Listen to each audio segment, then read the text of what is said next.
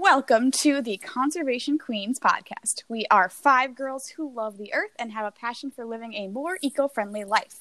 We are real-life zoo employees, and as always, nothing that we say reflects our organizations, and all thoughts and opinions are our own. Please keep in mind that we try to keep the podcast about PG-13, so if you have younger listeners, you might want to review the content before they listen.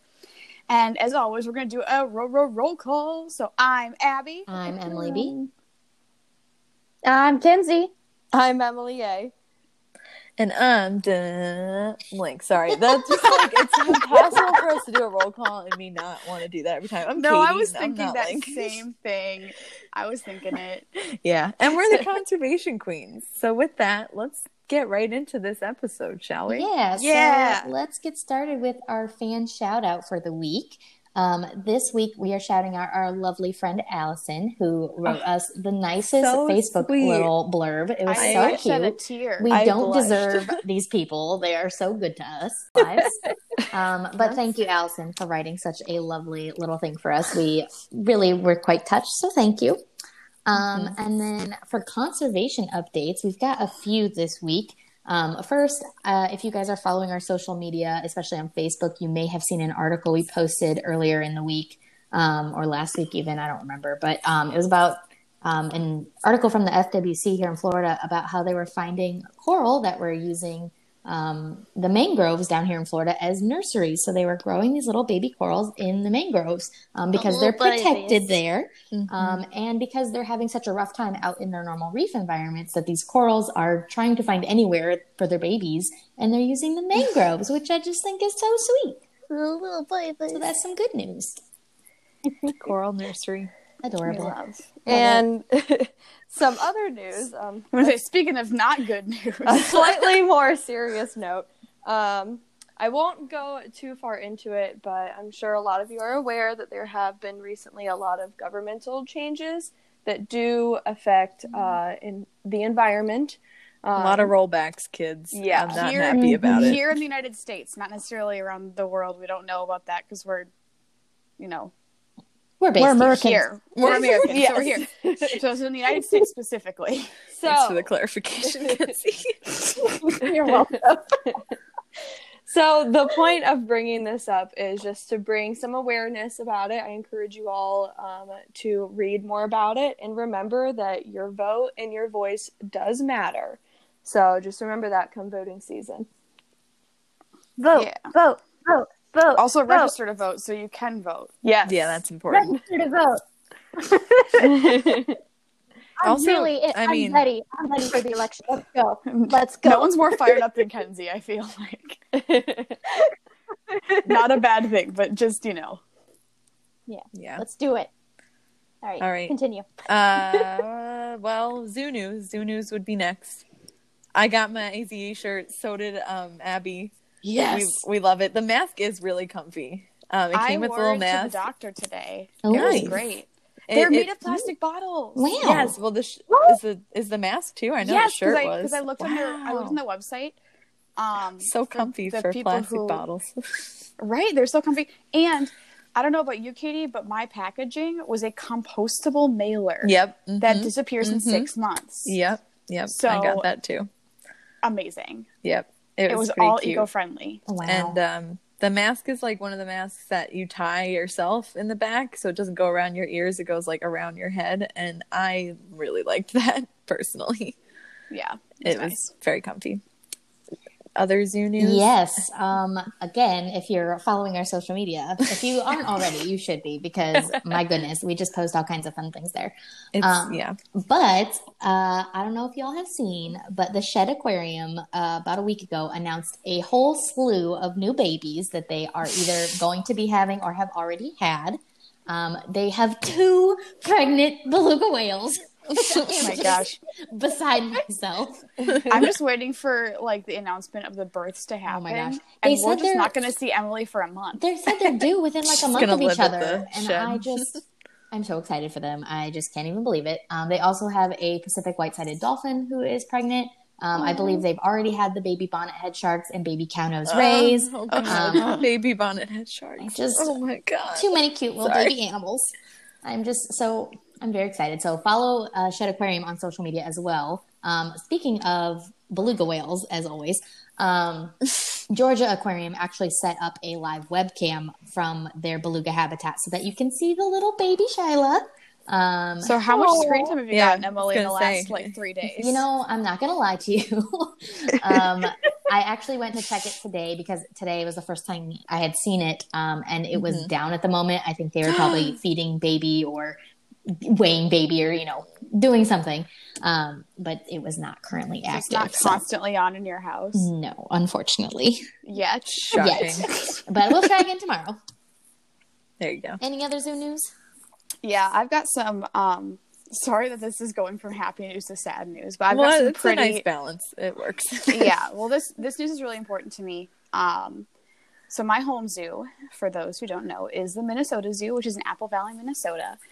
It has been closed since March due to the coronavirus, and now they are facing permanent closure forever. Yeah, so if you guys don't know, we talked about this a little bit in our Let's Talk About Zoos. Running a zoo takes a lot of money, and the costs for the zoo, like what they need to spend, are about the same as what they would have to spend if they were open, but they're getting no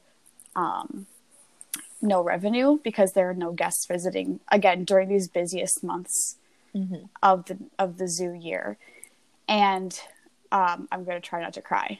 Because of that, the zoo had to lay off a significant number of their employees, some who had worked there for years and years and years. And this is all in the interest of trying to just keep the zoo afloat. And now, without a new bill that is being proposed by the Minnesota, I can't remember if it's the House or the Senate, if it does not get passed, then the Minnesota Zoo will be closed permanently. Don't let it happen, friends. I don't like that. It's the biggest zoo in Minnesota. It does a lot of conservation work for Przewalski's wild horses, like we talked about in our...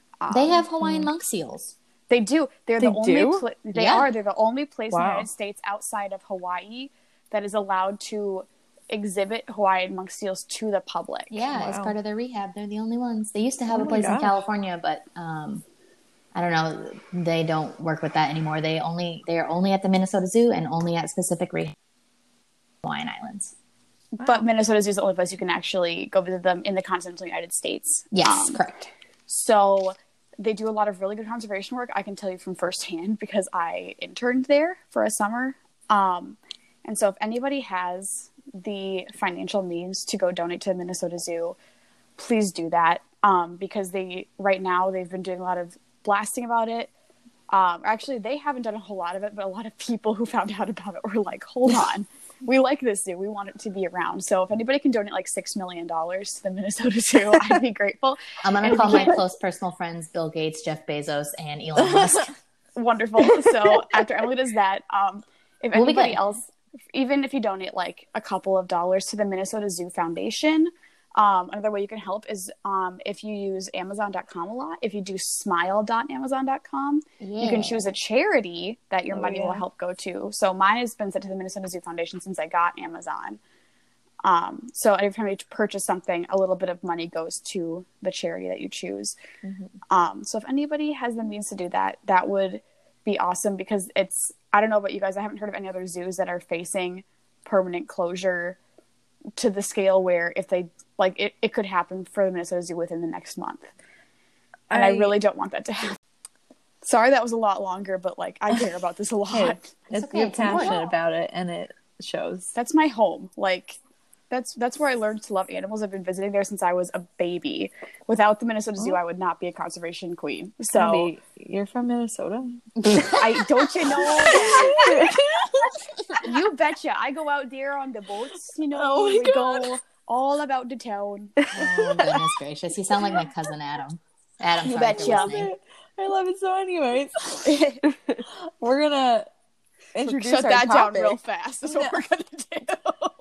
we this week are focusing on trophic cascades, and I think that's a lovely phrase to say. And let's learn more about what a trophic cascade is. So tell us, Katie. In college at one point, but I think I might have slept a little bit through this part of the class, so that's okay. That's okay. We got you. I remember all of here's this. your review session. Ask questions. Yeah, here's there will be a quiz for at the end. degree I already got. Great, let's go. Trophic cascades, they do come in a few kinds, but we're going to mainly focus in this episode on what's known as top-down trophic cascades. So what that means is basically you're looking at a food chain in an ecosystem. And you're looking at the top, so top down. And that on the top, there's going to be an apex predator, a top predator. And in a trophic cascade, when you remove that top predator, it basically triggers reciprocal changes in, populations of their prey and throughout the food chain. And it often results in just drastic changes in the ecosystem structure and nutrient cycling in a very bad way. So basically get rid of the top and it just goes right down through like a cascade. Wow. Crazy. And ruins everything else pretty much. Same with if it was the reverse, trophic cascade bottom up trophic cascade would mean that the very thing at the bottom of the food chain, which is generally going to be your primary producers, lots of plants there. And plankton. And plankton is the same kind of effect. How could I forget the plankton? If you forget, Emily got you. If you eliminate those, it's the same thing where it's just going to cascade throughout the rest of the food chain and the ecosystem. So we're going to talk a little bit about why it's important to focus on those kind of top and the bottom of the food chain and why they're so important, and how we have some case studies to look at, because that's always fun. Who doesn't like examples? Okay, so Katie, what I'm hearing, so again, going back to my slept maybe through trophic cascade in college, but I do remember a couple of things that are related to this. Yes. And one of my favorites to talk about is keystone species. Is this related? Yes. We love them. So, for those who don't know, a keystone species is an animal that is critical to the ecosystem. So there's a couple ways that people have described it that make the most sense to me. One is if you look at an arch, at the top of the arch there is a brick called a keystone. Didn't Kenzie tell us this story? I think Kenzie told us this story, and it blew my mind. Tell it again. It's great. No. Well, Kenzie definitely did tell a story, but just for those who didn't hear that episode, if you get rid of the top keystone, the whole arch will fall apart. Now that example kind of makes sense to me, but my favorite example is it's called a keystone species. So everybody, for a minute, raise your hand if you have keys. I know I do. I have keys. Now let me ask you this: if you lost your keys, how would your day go? Not find them. It would fall apart, right? Mm-hmm. Yeah. So that's the way I like to think about a keystone species. Is that keystone species is the key to the ecosystem, and if you lose that key, you literally can get nothing else done. You can never get back into the ecosystem, and you're sitting outside of it crying, trying to contact your mom and letting her into the house. It's whatever. Is that a real life example? Are you okay, Katie? Oh, no, I'm fine. Everything's fine. Never experienced that before. I definitely did not just get a notification that a year ago I locked my keys in my car and my friend had to break into my car with a coat hanger. That's fun. Wow, were they actually able to do that? Yes, it was something you only see in a TV show. Nah, sometime I will, because I saved all the snaps from that day because I was also incredibly amazed. I will show you next time we're hanging out because it's really funny. Definitely 3 or 4 people stayed and watched just to see if he could do it. But back to the animals though, because that's important. That's like our whole podcast. So some examples of keystone species that we will cover a little bit in the episode, and some that we won't, but are still my favorites, are sea otters, which someone will talk about. Gopher tortoises here in Florida, which make burrows for over 500 different animals or something like that. And a large amount of numbers. And it's a large number. yeah, I cry every time I see one. It's cool. There's one that lives in my neighborhood. Guys, did you see my post that I rescued one the other day? I Yes. helped Yes. him cross the road. Yes. Put him in the same direction he's going, and then he Important. sped off like a fast little tortoise. And then you should absolutely wash your hands, because one of the main killers of gopher tortoises is this respiratory disease that can be spread from tortoise to tortoise. So humans can't get it, so don't worry. But after you rescue a tortoise, you should definitely wash your hands to make sure that no other little tortoises are getting sick. Because you're rescuing so many tortoises. Listen, I don't know where you live. That's fair. I've actually rescued two soft-shelled turtles in the past 2 weeks. So see, there you go. Also, they're huge. As indicated by Katie, a lot of apex predators are keystone species because they're at the top of the food chain. Another kind of species that we like to talk about are indicator species, which are my favorites. Tell us why they're your favorite. Oh, they're my favorite because they are kind of like little warning bells, and I just don't like ecological surprises that much because they're just always sad. They're like the little canary in the coal mine. That is a good way to put it. Yeah. That's the perfect way to put it. So, animals like wood storks in Florida. Okay, who wrote that? Because I didn't know that. Someone tell me. Yes. Tell me. I literally just Googled indicator species to see what kind of examples were out there. And apparently wood storks in Florida, if they are not where they're supposed to be, that is apparently a big problem. I think it's based off of their food source, which makes sense because our next point is that amphibians are indicator species. Yes. And I'm pretty sure wood storks eat amphibians. They sure do. Guys, there's a wood stork by my house that hangs out literally at the Popeyes all day long. Oh my goodness. Because there's so many amphibians living right by Popeyes. If you've never seen a wood stork, by the way, they're slightly terrifying, but I also love them so much. They're the only native stork to the United States. They're big guys, but they also look sort of like vultures, and then they got the body of a not vulture, and that's a really good way to describe them. And I would say that the second weirdest stork after the marabou stork, which are native to Africa, because their waddle is just too much. It's wild. Shout out to my friend Zach that I went to Africa with, we decided his animal for the trip was the marabou stork, and he was really mad about it. So shout out to Zach. He was my buddy through the trip. I was a bee eater and he was a marabou stork, and that's just what we decided. Nice. And then we talked a little last episode too of how we talked about a few amphibians, and they are big indicator species because they have permeable skin. They do, so they're very sensitive to changes in the environment. But we're gonna go under the sea now. I feel like we haven't done. That was water noise. We did. We talked about lionfish last time, but stupid. We're still gonna dive right into the sea. And when we talk about the sea, there's only one lady us off, and that is Emily B. I am so pleased to be introduced in such a way. So let's get to talking. My favorite trophic cascade example, this is the one that just jumps right to me, is the one on the east coast of the United States, in the Atlantic Ocean. It was a trophic cascade that happened in the 80s and 90s with the tiger and hammerhead sharks that live out there. The cow-nosed stingrays, which are my second favorite type of stingray, just in case anybody was wondering.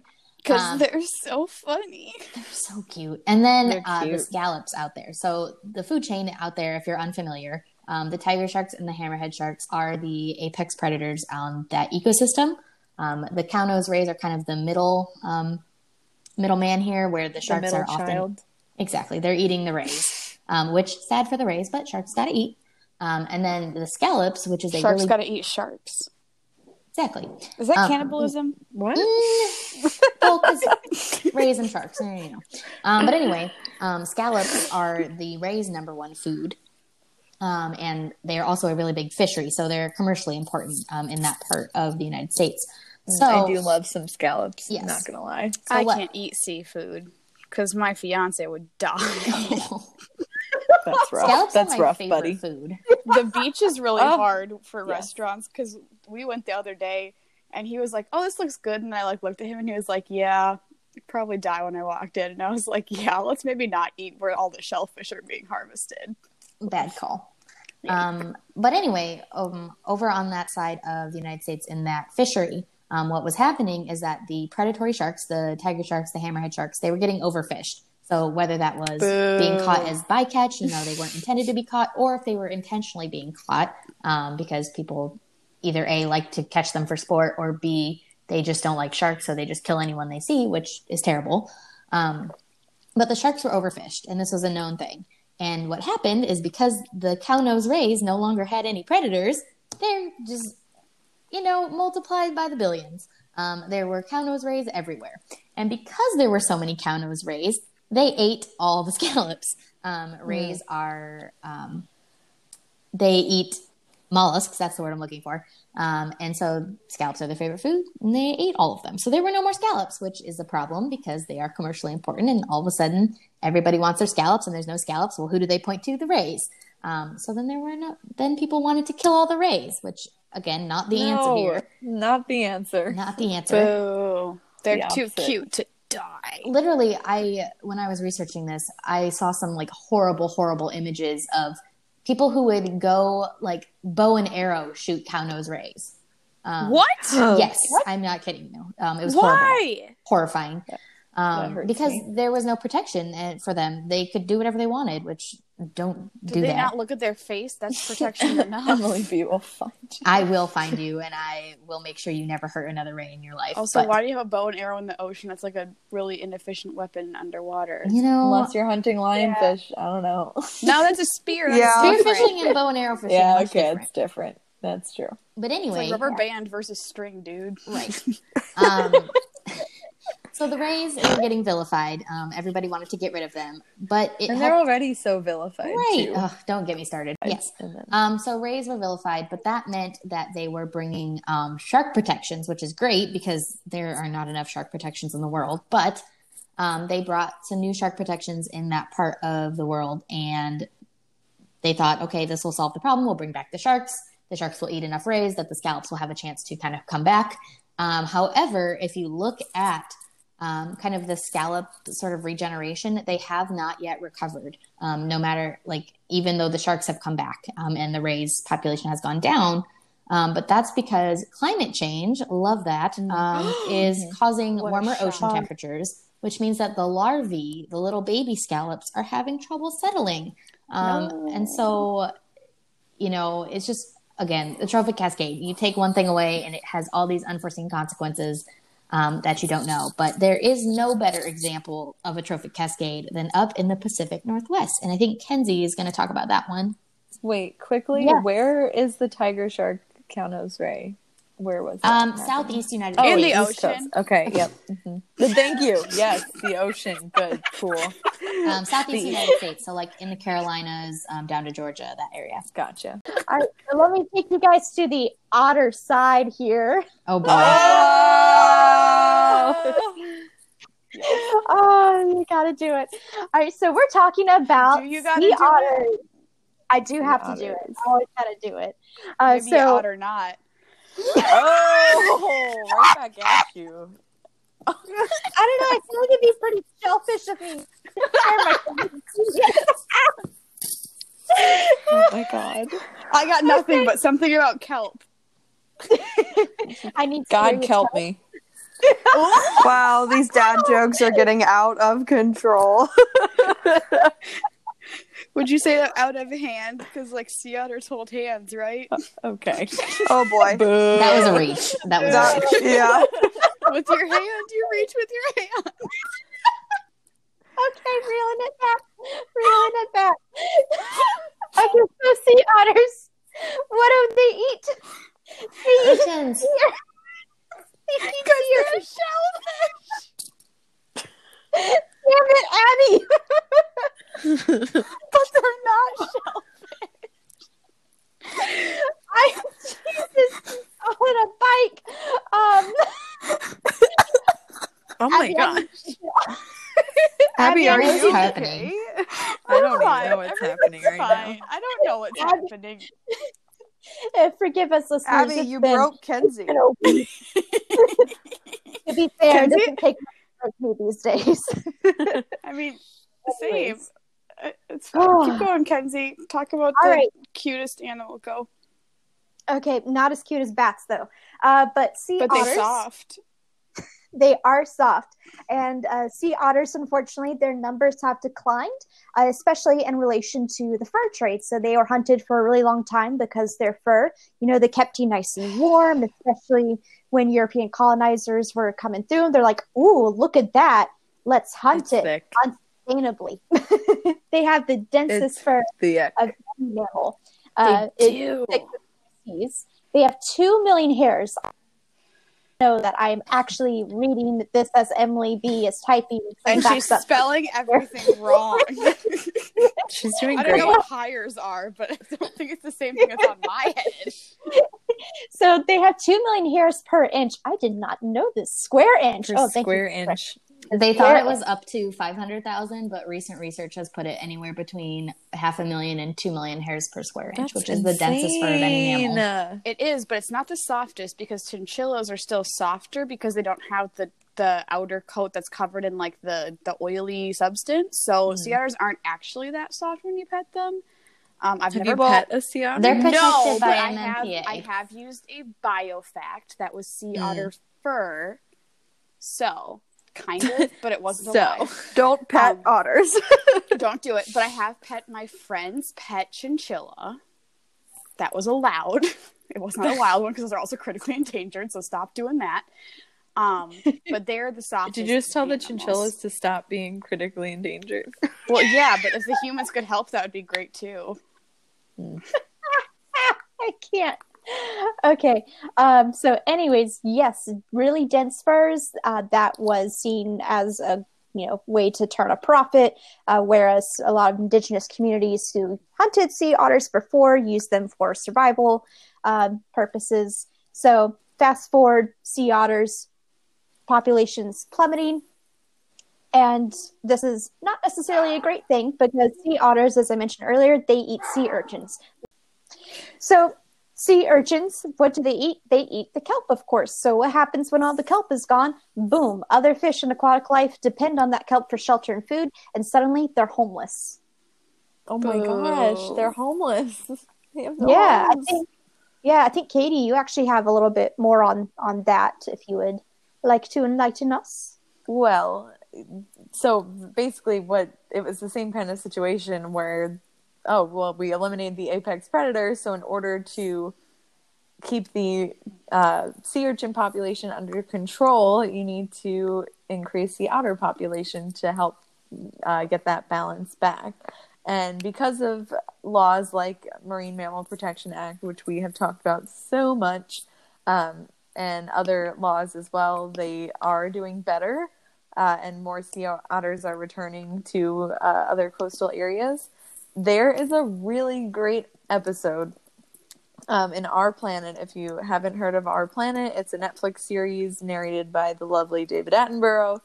And episode 4 is called Coastal Waters, and they talk a lot about this specific trophic cascade. Plus, you get to watch otters be otters, and what's better than that? So that was pretty much all I got to add. And sea otters eat a lot. They eat 25% of their own body weight each day. So that's a lot of sea urchins. So imagine how many hamburgers that is. Mm-hmm. The crazy thing about the Our Planet episode is it shows you what a area looks like when there are no otters, and it is just sea urchins, and it's literally just a land of spiky balls because sea urchins, and there's no kelp, there's no grass at all, and then they show the opposite, where a place where there are a lot of sea otters and they're eating the sea urchins, and it's beautiful. It's a very drastic difference, which there is also a very drastic difference, I think, in the next example, which is the best.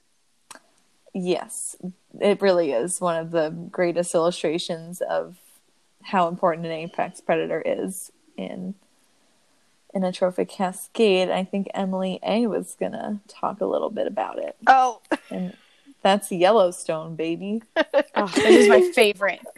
It's the place I gotta get to. I didn't know where you were going with that, so I was just waiting. I didn't either, really.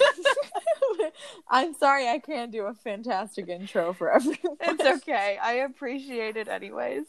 So yes, Yellowstone, everybody. So if you didn't know, wolves did go extinct in Yellowstone. And it was because they were overhunted, and the last wolves were killed in 1926. This caused a population of ungulates, which is like deer, moose, bison, elk. This goes on and on. You're an If you ungulate. have a hoof, you're an ungulate. Exactly. Yes. Or you're a whale. Because that's also a thing. They're like ungulate cousins, though. Are they still technically under the ungulate umbrella? Yeah, because they're still artiodactyl or I think because they're even hippos technically ungulate. Wow, I'm so lost right now. We should do a different episode on like what's an ungulate, because that's a whole other thing. But keep going. So, when all the wolves disappeared in 1926, this caused a population of the ungulates and the coyotes to become alarmingly high. So, because of this, wolves were reintroduced in 1995. And this created a positive trophic cascade that scientists actually did not expect to occur. So scientists really just expected the wolves to take care of elk populations because they were like booming out of control. But I'm going to tell you about all the really cool things that the wolves did. So the first animal that I want to shed some light on that the wolves affected is the coyotes. So due to the wolves being reintroduced, the coyote population dropped by half, which sounds kind of sad at first because there are less coyotes. However, it's actually a good thing because there were more coyotes in Yellowstone than what the ecosystem could support. So it actually turned out to be a lot better that there were less coyotes in the area due to the wolves. So the animal that was the purpose of controlling by bringing in the wolves was the elk. So this animal, the wolves did affect. They caused the elk population to decrease severely, but it actually was not to a point of concern. They decreased in a manner that was actually really beneficial to the environment. And this also caused the elk to change their migration patterns, which is pretty interesting. And on top of that, elk are also prey to cougars. So the wolves being introduced created natural competition with the cougars in the area as well. Which is healthy. Yes. But speaking of natural competition, another animal was the grizzly bear. I thought this one was really interesting because the wolves and the grizzly bears actually hunted each other. What? Right. So Wild. very interesting. Can you imagine that battle? Oh, like my goodness. That one weird TV show that Animal Planet had for a little bit where they were like, this animal versus this animal. Yes, and I know then exactly epic what show you're talking battle. about. Like, I almost saw a real life one of those in Africa. It was a croc and a hippo. Never mind. It was cool. It didn't actually happen. They just ignored each other, and it was really disappointing. But it's fine. Listen, as a biologist, you want to see it happen, even though you know it's going to be like gruesome. But it's also like, how cool would it be to see an actual croc fight an actual hippo? Like, that's really cool. Yeah. And also, the hippo would have won. Absolutely. But anyway. Yeah, that's what it reminds me of, is like wolves versus that's like grizzly bears. The question that we get all the time is like, who would win, a great white shark or a dolphin? And it's like, dolphins are pack hunters. They're going to win every time. I feel like it's the same thing with bears and wolves. Like, who's going to win, a bear or a pack of wolves? Like, but if you're a lone dolphin, the great white will win. If it's one-on-one, that's different one thing, story. But different story. Have you guys seen like a grizzly bear like up really close? Oh, they're huge. They're enormous. Yeah, I would not like to. The Minnesota Zoo has 3 grizzly bears, and I got to sit in on a training session one time, and I was like just behind the mesh of the grizzly bear. And I wasn't scared of them before, and I'm a little scared of them now. Well, you think grizzly bears are big? They would be polar bear next to a polar bear. Oh no, I did that my too. God. I did that too, and that was that. I was scared when it was like not standing up. It was just like looking at me, and I was like, 10 feet tall. Oh yeah, they're really big. Activates your fight or flight instinct real fast. Yeah, but I was when also an apex predator looks into your eyes. I was in front of Guess at that point, so I was like, I can't just like be like, hi, I'm about to pee my pants with terror. This is a polar bear. Like, you can't do that. So, yeah. So how did the bears benefit from the wolves, Emily? Sorry. So, well, thanks for asking, Katie. So I said that the grizzly bears and the wolves hunt each other. It's competition, but it also does a very beneficial thing of controlling each other's populations. So not just the wolves go out of control, the bears won't either. One of the things that was quite possibly the least expected from some scientists was beavers coming into the area. This is my favorite part of the story. Yes. How the beavers came back. Before the wolves, there were 0 beavers in the area. And this could have been due to coyotes overhunting them. But after the wolves were introduced and some of the coyotes were driven out, beavers started to come back to Yellowstone. And now they're heavily populated in the area. Now, why does this matter? Well, it matters because the beavers actually create and affect the natural flow of streams, and that affects the vegetation, which is crazy. It changed the landscape. Like that's it literally changed the landscape. Magic. Like that's so amazing. What happens when you return an ecosystem to what it was supposed to be in the first place? Wow. It's almost like it was supposed to be that way from the start. Wow. People, I love how we all turned into Owen Wilson. It's the natural order of things, Katie. Sorry. My goodness. Okay. All right. Why so the is that vegetation? Well, the beavers weren't the only thing to affect the vegetation. Vegetation also increased as the elk numbers decreased. And basically this just happened because when there's less elk, there's less overgrazing. They graze a lot. Yes. And even better, with the increase in vegetation, that also increased bird, small mammal, and moose populations. The moose! So important. I know. I know a song about a moose. I know that same song. I'm scared to ask. Nope, you don't. Yeah, you don't. Nope, it's a camp song. Keep going. Okay. Okay. Yep, we're gonna keep on going then. So the point of this story is to show that in the end, the wolves truly did change Yellowstone. And they did more than just control elk and coyote populations. They truly restored the natural balance to Yellowstone. Just like the Avatar. It's oh my gosh, the wolves are the all 4 elements. Predators are the Avatar. You can't change my mind. I just finished that show, and so it's all I've been thinking about. I'm still in the middle of it. I've been trying to slow my watch. Well, that wasn't a spoiler, so it's okay. I've seen it before many times. But thank you. I appreciate that. Well, it's not a spoiler for anybody else either, so we're good. So yes, I love that analogy. The Avatar brings balance to the world, so do the apex predators through their trophic cascades. And why do we care about that, Kenzie? That is such a great question. I'm glad you asked. Oh, thanks, girl. So I think, as we mentioned before earlier in this episode, and probably in a couple other episodes, everything is connected. And I'm really glad that we have this little bit, because I was actually talking about this specifically with my mom earlier today over dinner when I was explaining your mom's what our the best. Shout out Kenzie's mom is the greatest human alive. You cannot change my mind. I love my mom. She's great. Thank you, guys. We love her too. But I was actually sharing the story of the wolves in Yellowstone with her, and she was just absolutely amazed because she never really heard this story before. And she goes, I never really understood or really even knew about how just one thing could have such a drastic change over a whole system. So you guys may recall this 1995 film about a 1994 film about a lion. And how his father talked about. I haven't heard of it. Can you? I've seen it play Hamlet. Is that close? No, not at all. Not quite. The Lion King actually came before Hamlet. Let me just call Shakespeare real quick. Got him on speed dial. He's like my number 6. But you're right. Mufasa was right. We mention the Lion King like every episode because it's relevant. Really do. It's a iconic movie. Okay.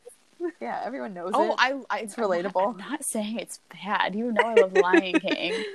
There is actually also a documentary on Disney Plus. It's called I don't know what it's called, but it's a National Geographic documentary, and it is about the entire story of Yellowstone. If anyone does want to learn a bit more about that story in particular, it's called Yellowstone. I think it's called Yellowstone. Yeah, I'm pretty sure that's what it's called. I'm looking it up right now. Okay, cool. So exactly. Aside from the Circle of Life, it's called Wild Yellowstone. Thank you, Wild Yellowstone. Making our conservation connection here. A lot of the examples we gave, I think, have a lot to do with public stigma around the fear of predators and around apex predators. Oftentimes, predators are the villains in a lot of stories, like Little Red Riding Hood, Three Little Pigs, The Boy Who Cried Wolf, even like movies. If you haven't guessed, I like Disney movies a lot. So like movies like I'll fight you, like The Jungle Book come to mind, like Shere Khan, a tiger, or even Robin Hood. I had this thought earlier. The 3 bad guys in that movie were a lion, a wolf, and a snake. Like, rough. So it just goes to show that a lot of times these animals do get a bad stigma in a lot of different cultures. And one of the main causes of the decline of these predators is overhunting, which can lead to a lot of issues. Yeah. But hunting's not always bad, right, Emily? No, it's actually not always bad. So if you are someone out there who chooses to partake in the activity of hunting, just please be aware of animal populations and hunting seasons in your area, and be sure to be a part of the solution, because there are times when animal populations do need to be controlled, and that is when hunters can take a step in to make a positive impact in the environment. But deer. Right. Yes, like deer are grossly overpopulated, especially in the Midwest, and it's because wolves have left those areas. So if you're in the Midwest and you want to go deer hunting, just all we ask is you do it legally, because the DNR knows what they're talking about. That's their entire job. Yes, definitely. Their job. Do it legally, True. And please do it ethically, because that would be lovely as well. Yes. But aside from hunting, there's also fishing. But I guess the best message for that is to not fish for animals that are endangered or protected. If you do accidentally catch a protected or endangered animal, please release it and don't hang on to it for a photo op. That would Also, just you be can great. get arrested, so... Yeah, well, that's... Some animals are on borderline endangered, so they don't have any protections just yet. So, not quite all of them do, but just be aware of it's like what's out there. You should do your research. Yes. But if you don't hunt or you don't fish, but you consume fish, something else that you can do is eat sustainably. So my favorite app is the Seafood Watch app. It's created by Monterey Bay Aquarium. And what you can do is literally search the fish that you would like to consume, and it will tell you what region that fish is from that is the most sustainable at that point in time. And this is really important. The Seafood Watch app goes not only into like different species of fish, but it tracks by population as well. And by method of catch. So, for example, you can eat a yellowfin tuna that was caught in a specific part of the world in a specific way, and it will be more sustainable than a yellowfin tuna that was caught in another part of the world in a more unsustainable way. And Monterey Bay Seafood Watch takes all of that into account. It's a really great app. So it can tell you, yes, you can eat salmon as long as it's from this source or it was caught in this way, and so on and so forth. So it is very, very helpful. It does all the work for you, really. It really does. And a lot of restaurants will also put in their menu, like, this is, like, here are the fishers that we get it from. And if they don't tell you, or, like, they can't find out where the source of your fish is, that might be a red flag. Yeah. Yeah, definitely. And, I mean, the food that we eat, and especially depending on where we live in the world, a lot of, like I mentioned before, the stigmas behind apex predators, the culture behind fishing or hunting in an area. So a lot of the reasons, like I said, are cultural and should be met with understanding and compromise. And one of my favorite examples of this, there was a lot of kickback when people wanted to reintroduce wolves to Yellowstone. It took a long time for that to be passed for them to get like permission to reintroduce wolves to that area, because a lot of people that raise cattle were very concerned for their livestock, and if they were going to have to, worry about losing livestock to these wild predators. It's still an issue in Minnesota. It is still an issue, and when you're talking about someone's livelihood, that's not something to be taken lightly. So don't blame the farmer. No, exactly. And there are good arguments on both sides in that case. However, that's when creative conservation comes into play, which means coming up with creative solutions to these difficult problems. For example, one of my favorite creative solutions to this livestock issue is using dogs to guard cattle instead of killing or hunting the predators that pose a threat to the livestock. So a great example of this is the Cheetah Conservation Fund does a lot of work in raising dogs to guard cattle or livestock. And this mitigates human and wildlife conflict by training dogs to guard the livestock from predators like cheetahs.